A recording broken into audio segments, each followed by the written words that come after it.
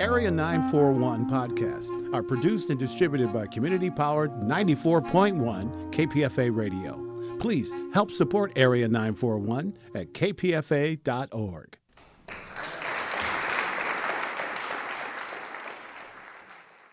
I'm Richard Walensky. This is KPFA's Bay Area Theater Podcast, featuring stage reviews along with extended versions of interviews heard on Arts Waves on Cover to Cover. My guest is Daniel Thomas, who was the co-executive director of 42nd Street Moon Theater Company. 42nd Street Moon has been around since the 90s. Daniel Thomas and his co-executive director, Darren Carollo, have been around since 2016.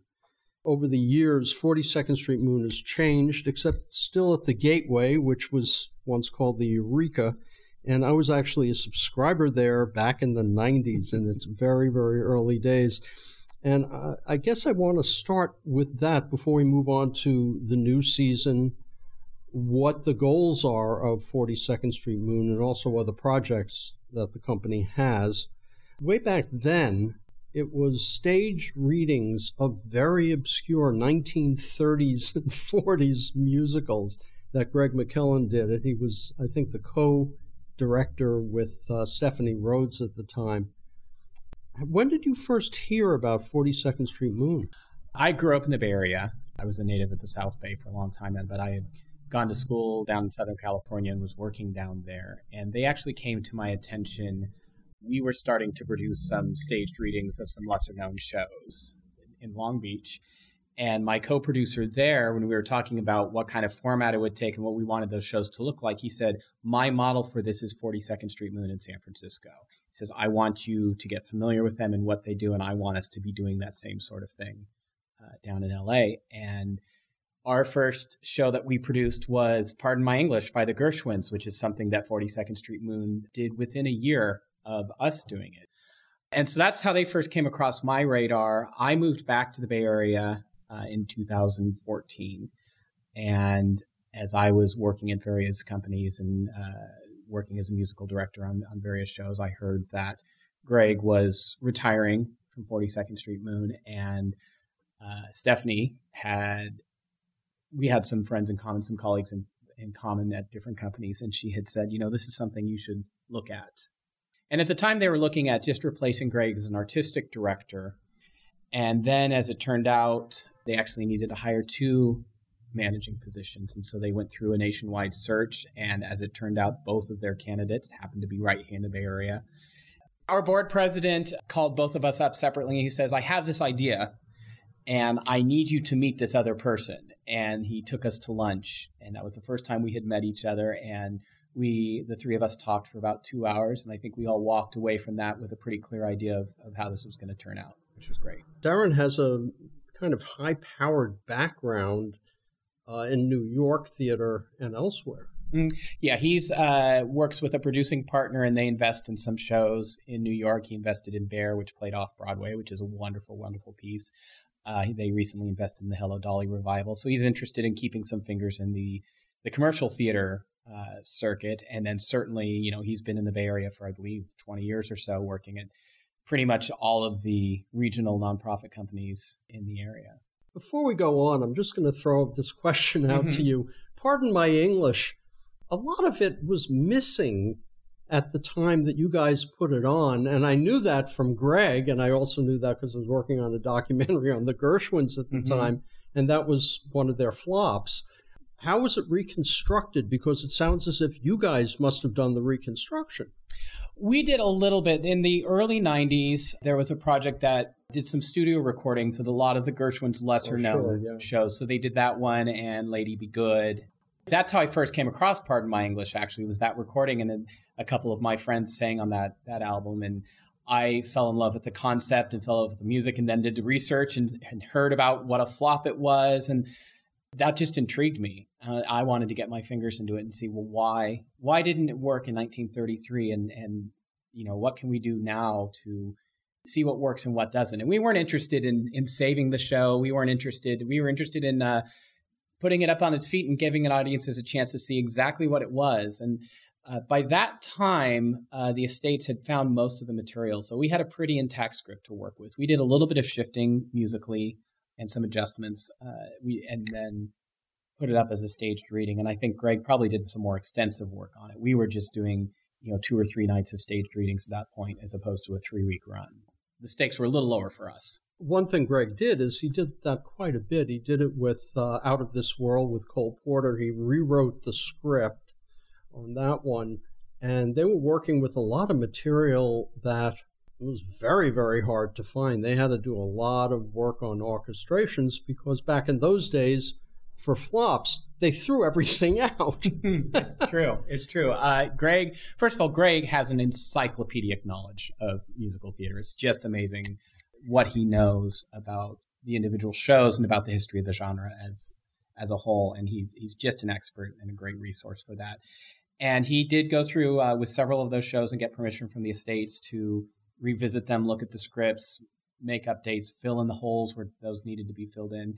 And you're absolutely right. Piecing together some of the, especially smaller pieces of music like reprises or scene changes or things like that, you just couldn't find anymore. And so there was a lot of digging and late nights, I'm sure, trying to piece those back together. And as we were coming in and going through boxes of stuff and archival materials, we would find some of these things that were just fascinating. We have a couple boxes of penciled scores for shows that I'm not sure that we're supposed to have in our possession, but somehow they ended up here. One of the things that Greg was doing is he was reviving these old, I don't want to call them war horses because they weren't around enough to be actual war horses.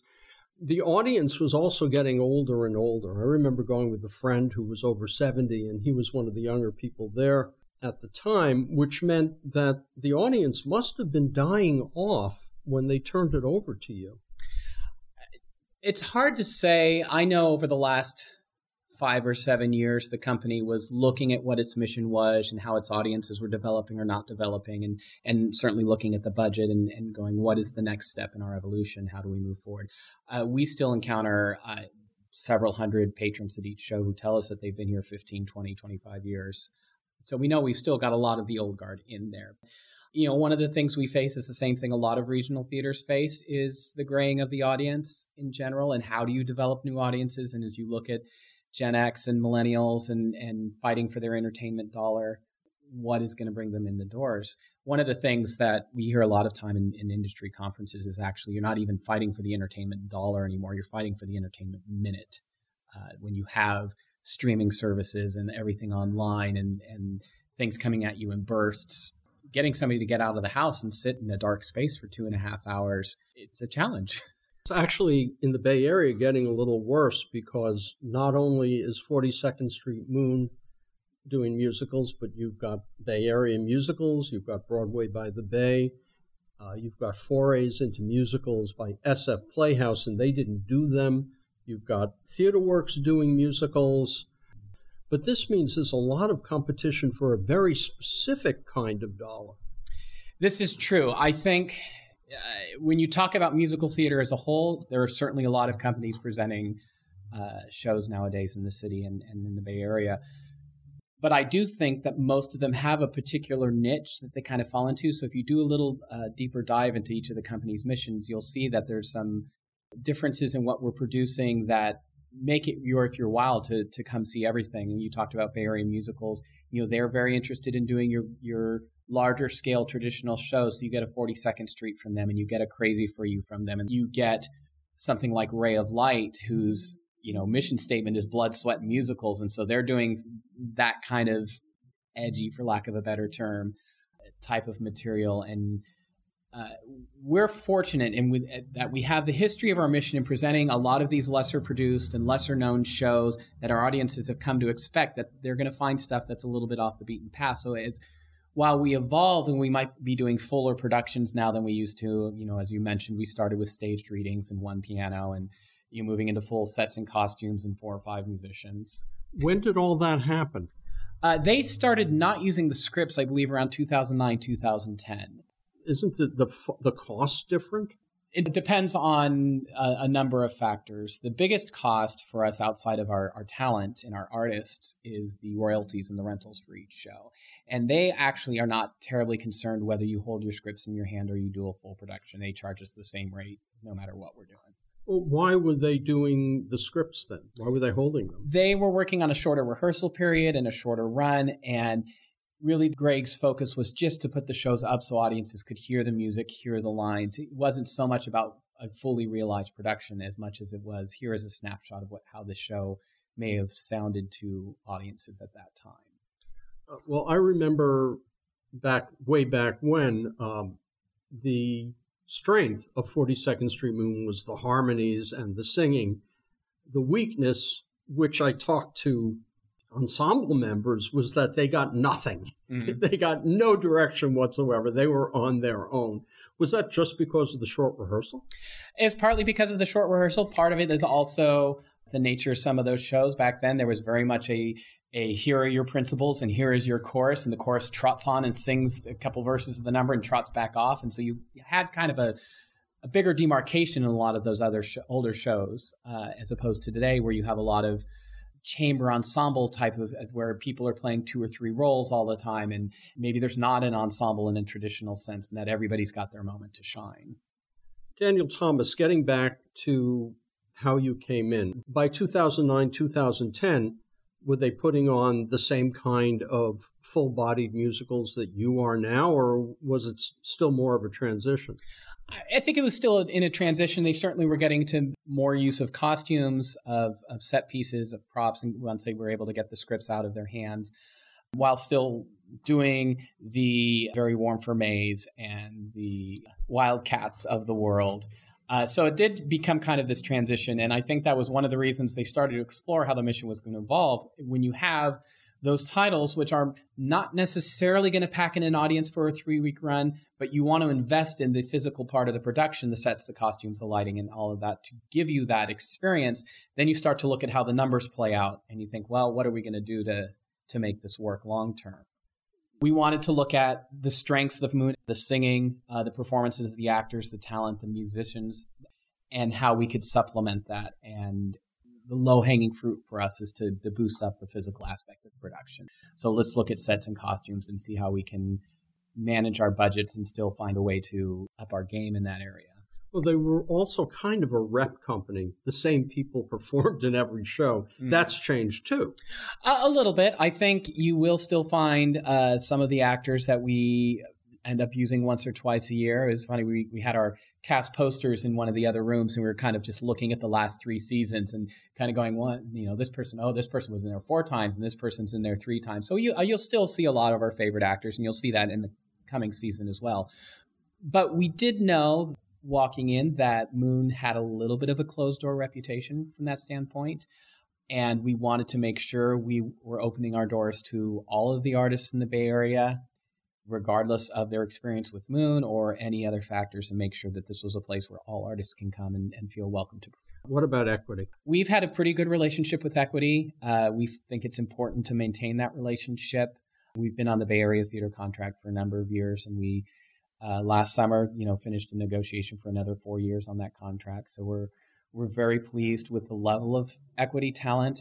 My coming from LA, I wasn't sure. You've got thousands and thousands and thousands of actors down there, and I was very impressed when I started working here in the Bay Area at the level of talent and professionalism from the Equity actors. You're listening to an interview with Daniel Thomas, who is the co-executive director of 42nd Street Moon Theater Company, which mostly does shows at the Eureka, the Gateway Theater in San Francisco. But it just happened this past week, you guys did an in-concert of Titanic, the musical, and last year you did Follies. Why these one-weekend in-concert versions? Well, I think that helps continue the original mission of Moon, which is celebrate the musical aspect of musical theater. I had produced some in-concert versions of musicals when I was in LA, and they were very successful, and we really enjoyed the ability, even in your regional houses, you're sometimes a little hamstrung in what you can afford in terms of a show's written for 25 musicians and maybe you're going to get 16. And, it was originally done with a cast of 40 and you've got 24. So the same way that Greg and Stephanie wanted to get some of these shows out so that people had the chance to hear these songs in their original context and hear how these characters and shows were developed, we wanted some of these shows to be given the chance to be heard the way they were originally intended. And so we've been picking shows that have beautiful, glorious orchestrations and a lot of great choral writing and a lot of great music, and doing them with the full complement of musicians and actors. Have you figured out what you're doing next year yet? We've had some discussions. We're not ready to announce it yet, but we've got some things on the board. Well, let's look at this year's shows. The first one, Hot Mikado, from 1939. It's a jazz interpretation of Gilbert and Sullivan, originally an all-black cast, ran for only 3 months and vanished.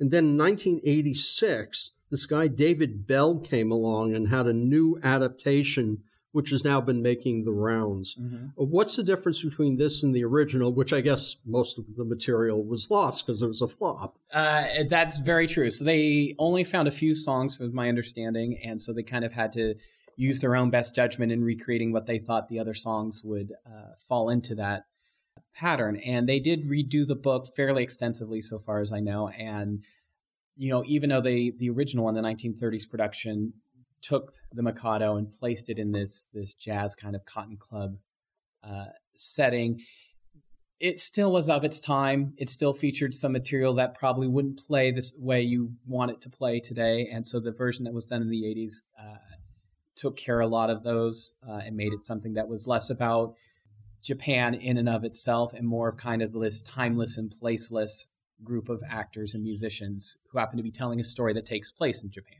Why pick this particular show? I produced it, or I helped produce it in the early 90s in LA, and I loved it. I felt it was so much fun. I think it appeals to a number of different audiences.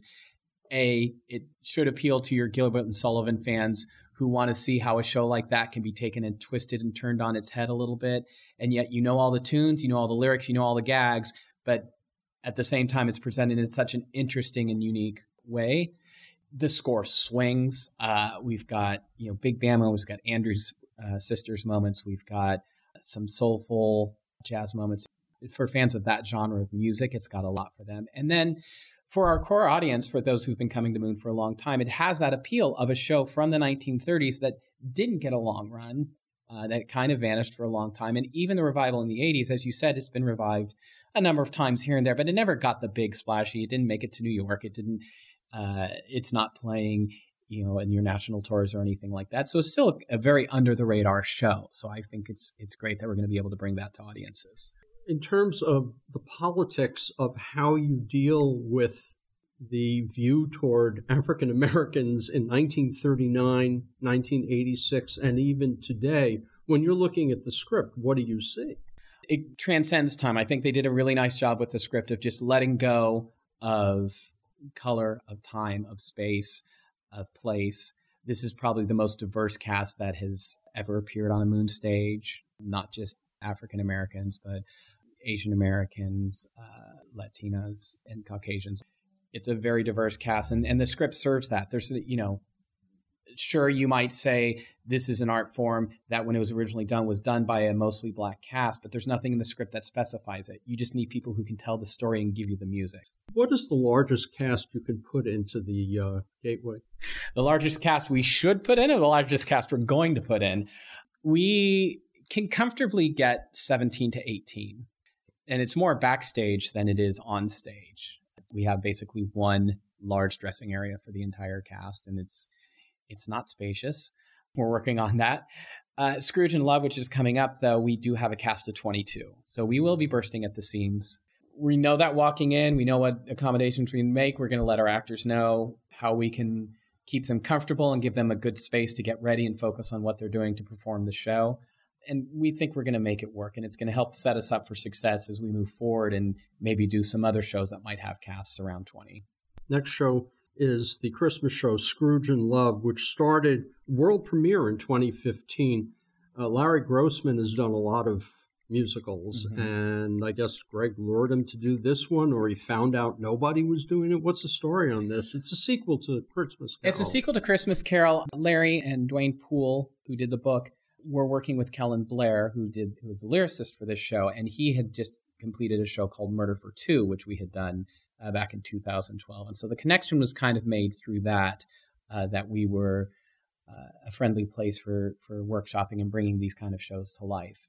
And so they approached us, and that relationship started. So in 2015, we did the world premiere of it and had a great time with it, and it was really well received.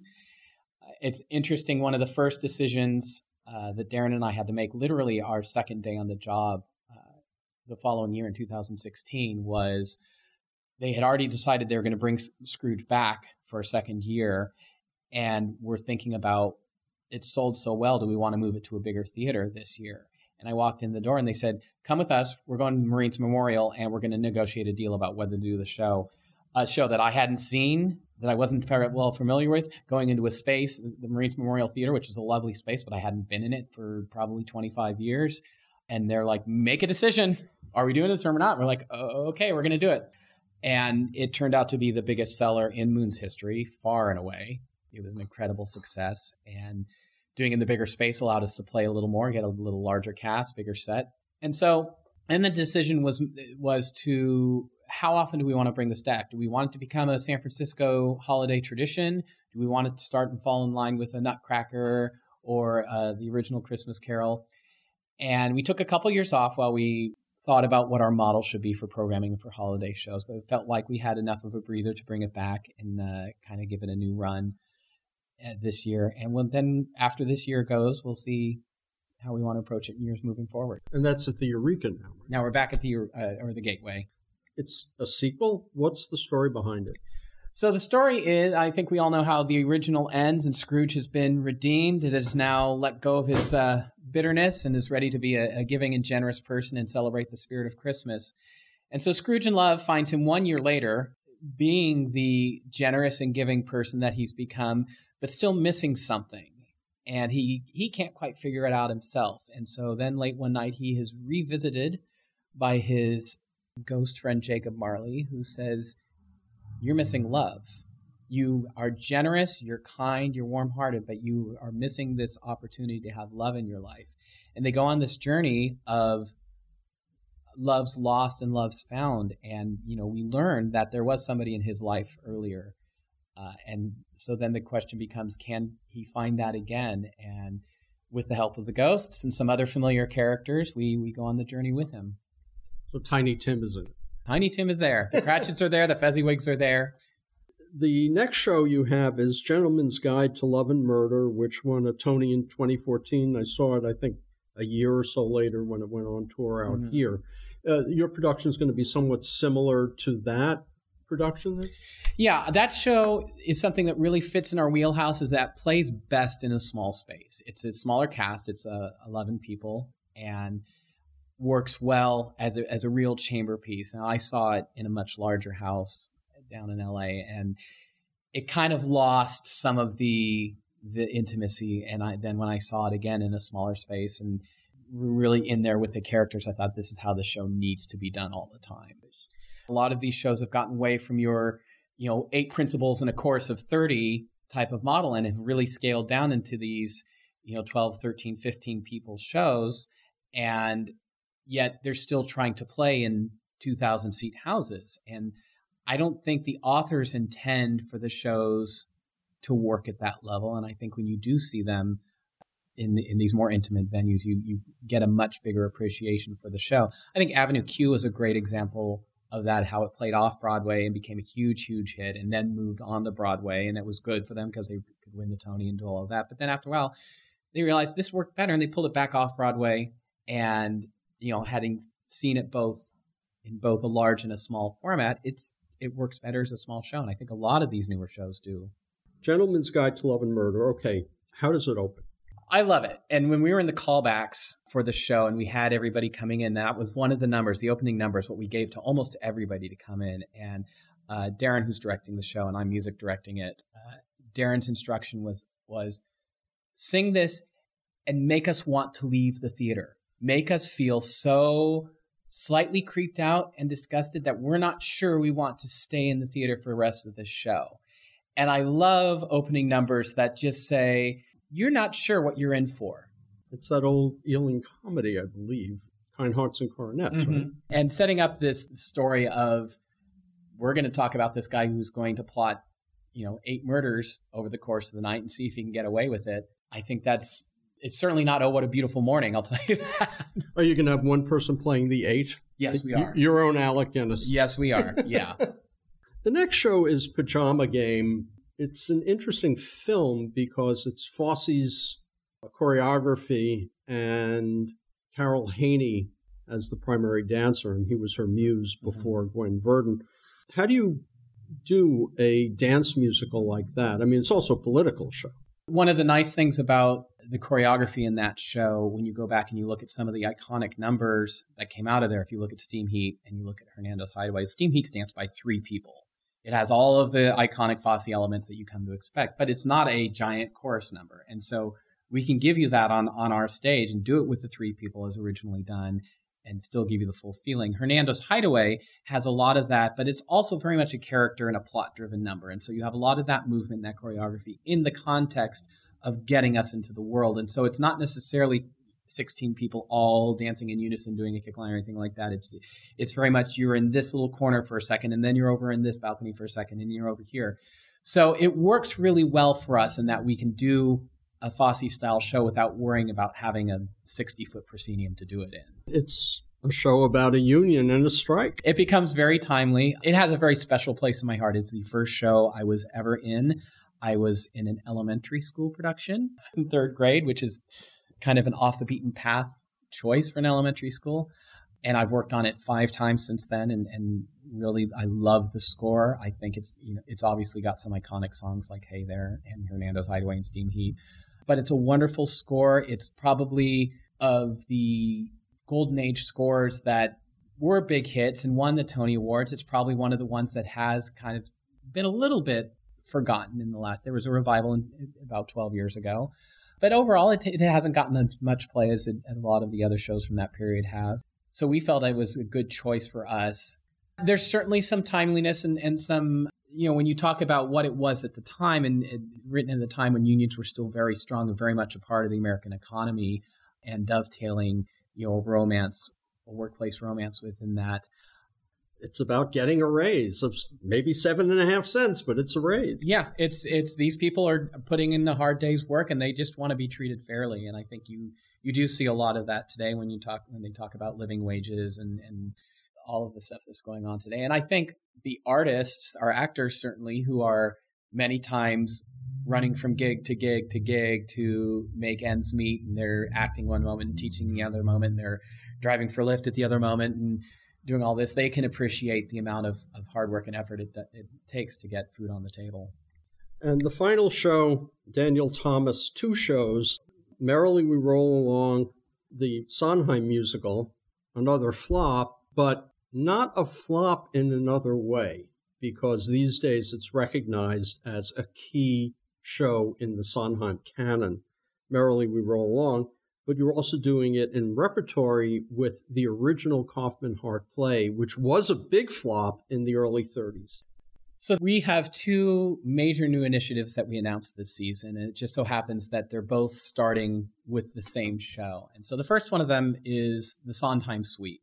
And we decided that we wanted to be the first company to present all of the Sondheim canon, not just as a composer, but also as a lyricist.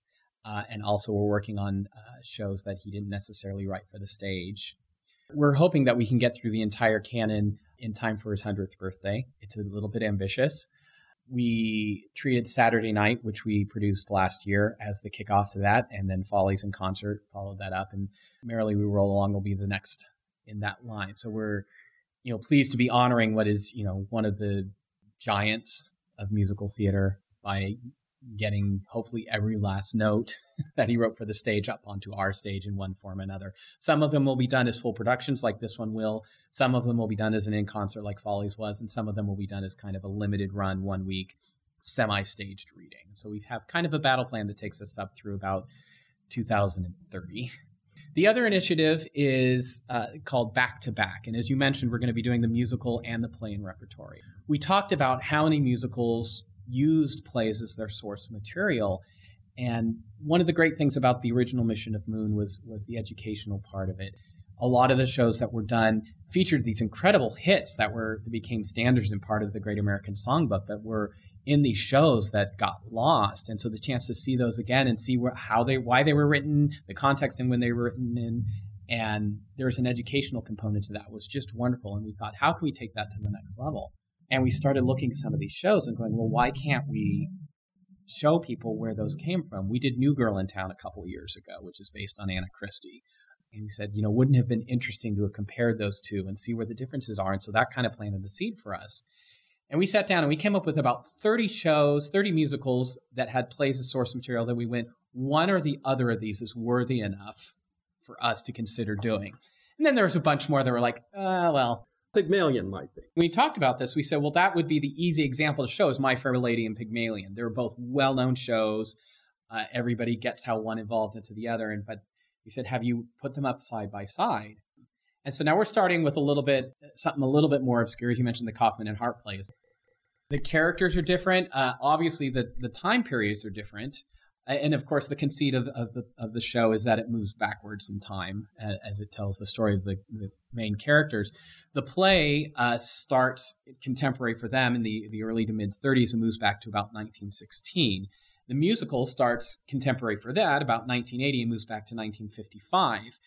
And so while the arc of the plot is the same and the journey of the characters is basically the same, the situations that they're in, the styles, the characterizations, the dialogue, it's all very different. So and one of the things that we're going to be doing with this initiative is it's going to be the same actors doing both. Oh. And so this is an interesting challenge is that we're casting people who can play believable in 1970 and 1930 and can switch back and forth from night to night. That's going to be tough for them to do memorizing, but that's another story. Well, I thought about that, but then when I thought about the other side of it, because there might be a world, I'm not saying this is happening, but a world that we said, okay, we're going to do My Fair Lady and Pygmalion. I think that would be harder on an actor because if you put those scripts up next to each other, there are obviously huge chunks of the play that just got dropped right into the musical, but then this line is a song cue in the musical. This line moves into this in the play. It's something a little bit different. And there's some orders there's which I think as an actor, that would be a lot harder to remember. That's my cue there. I hear this line over here, but it's not my cue in this version. Now you're doing these two shows in tandem. One final question. When you look at the two versions of Merrily, the 1930s version, is it as bad as the story goes? I don't think so. I think it was partly a product of being a little ahead of its time in terms of the story.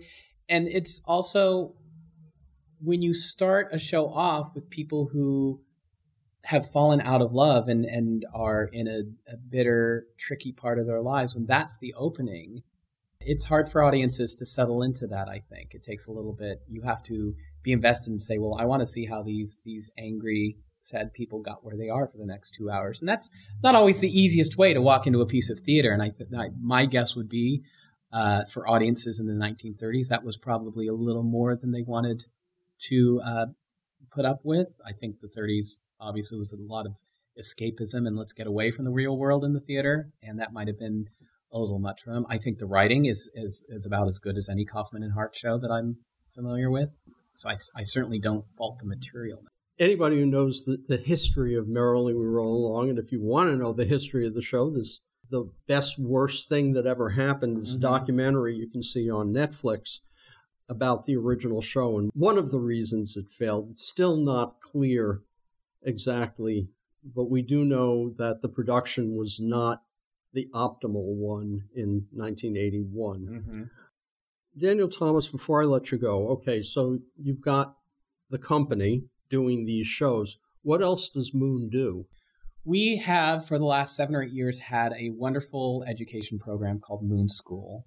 And it started out as a series of summer camps for kids from ages 8 to 18. the goal of Moon School was always to not just do a summer camp, we're going to put on a show, but get hands-on into all aspects of theater. So they were learning about acting, singing, and dancing in the morning, but then in the afternoon they were learning about stage management and building the sets and sewing the costumes. And so it was a full experience because a lot of kids love the theater but don't necessarily want to be on stage. And so we help them find their way on the backstage or the front of house side of things too.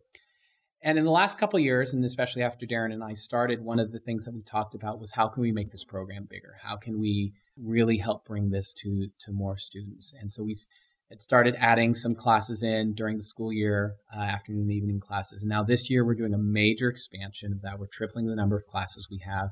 We're adding another summer camp, and we're going to actually be doing some full youth productions during the year. So we're very excited about that. And we're also going to be bringing some of those programs into the schools themselves through some teaching artists, through some in-school assemblies, and hopefully reaching out to some of the schools to help them build up their own theater programs. You've been listening to an interview with Daniel Thomas, the co-executive director of 42nd Street Moon Theater Company. The next production is Hot Mikado, which plays at the Gateway Theater in San Francisco from September 25th to October 13th.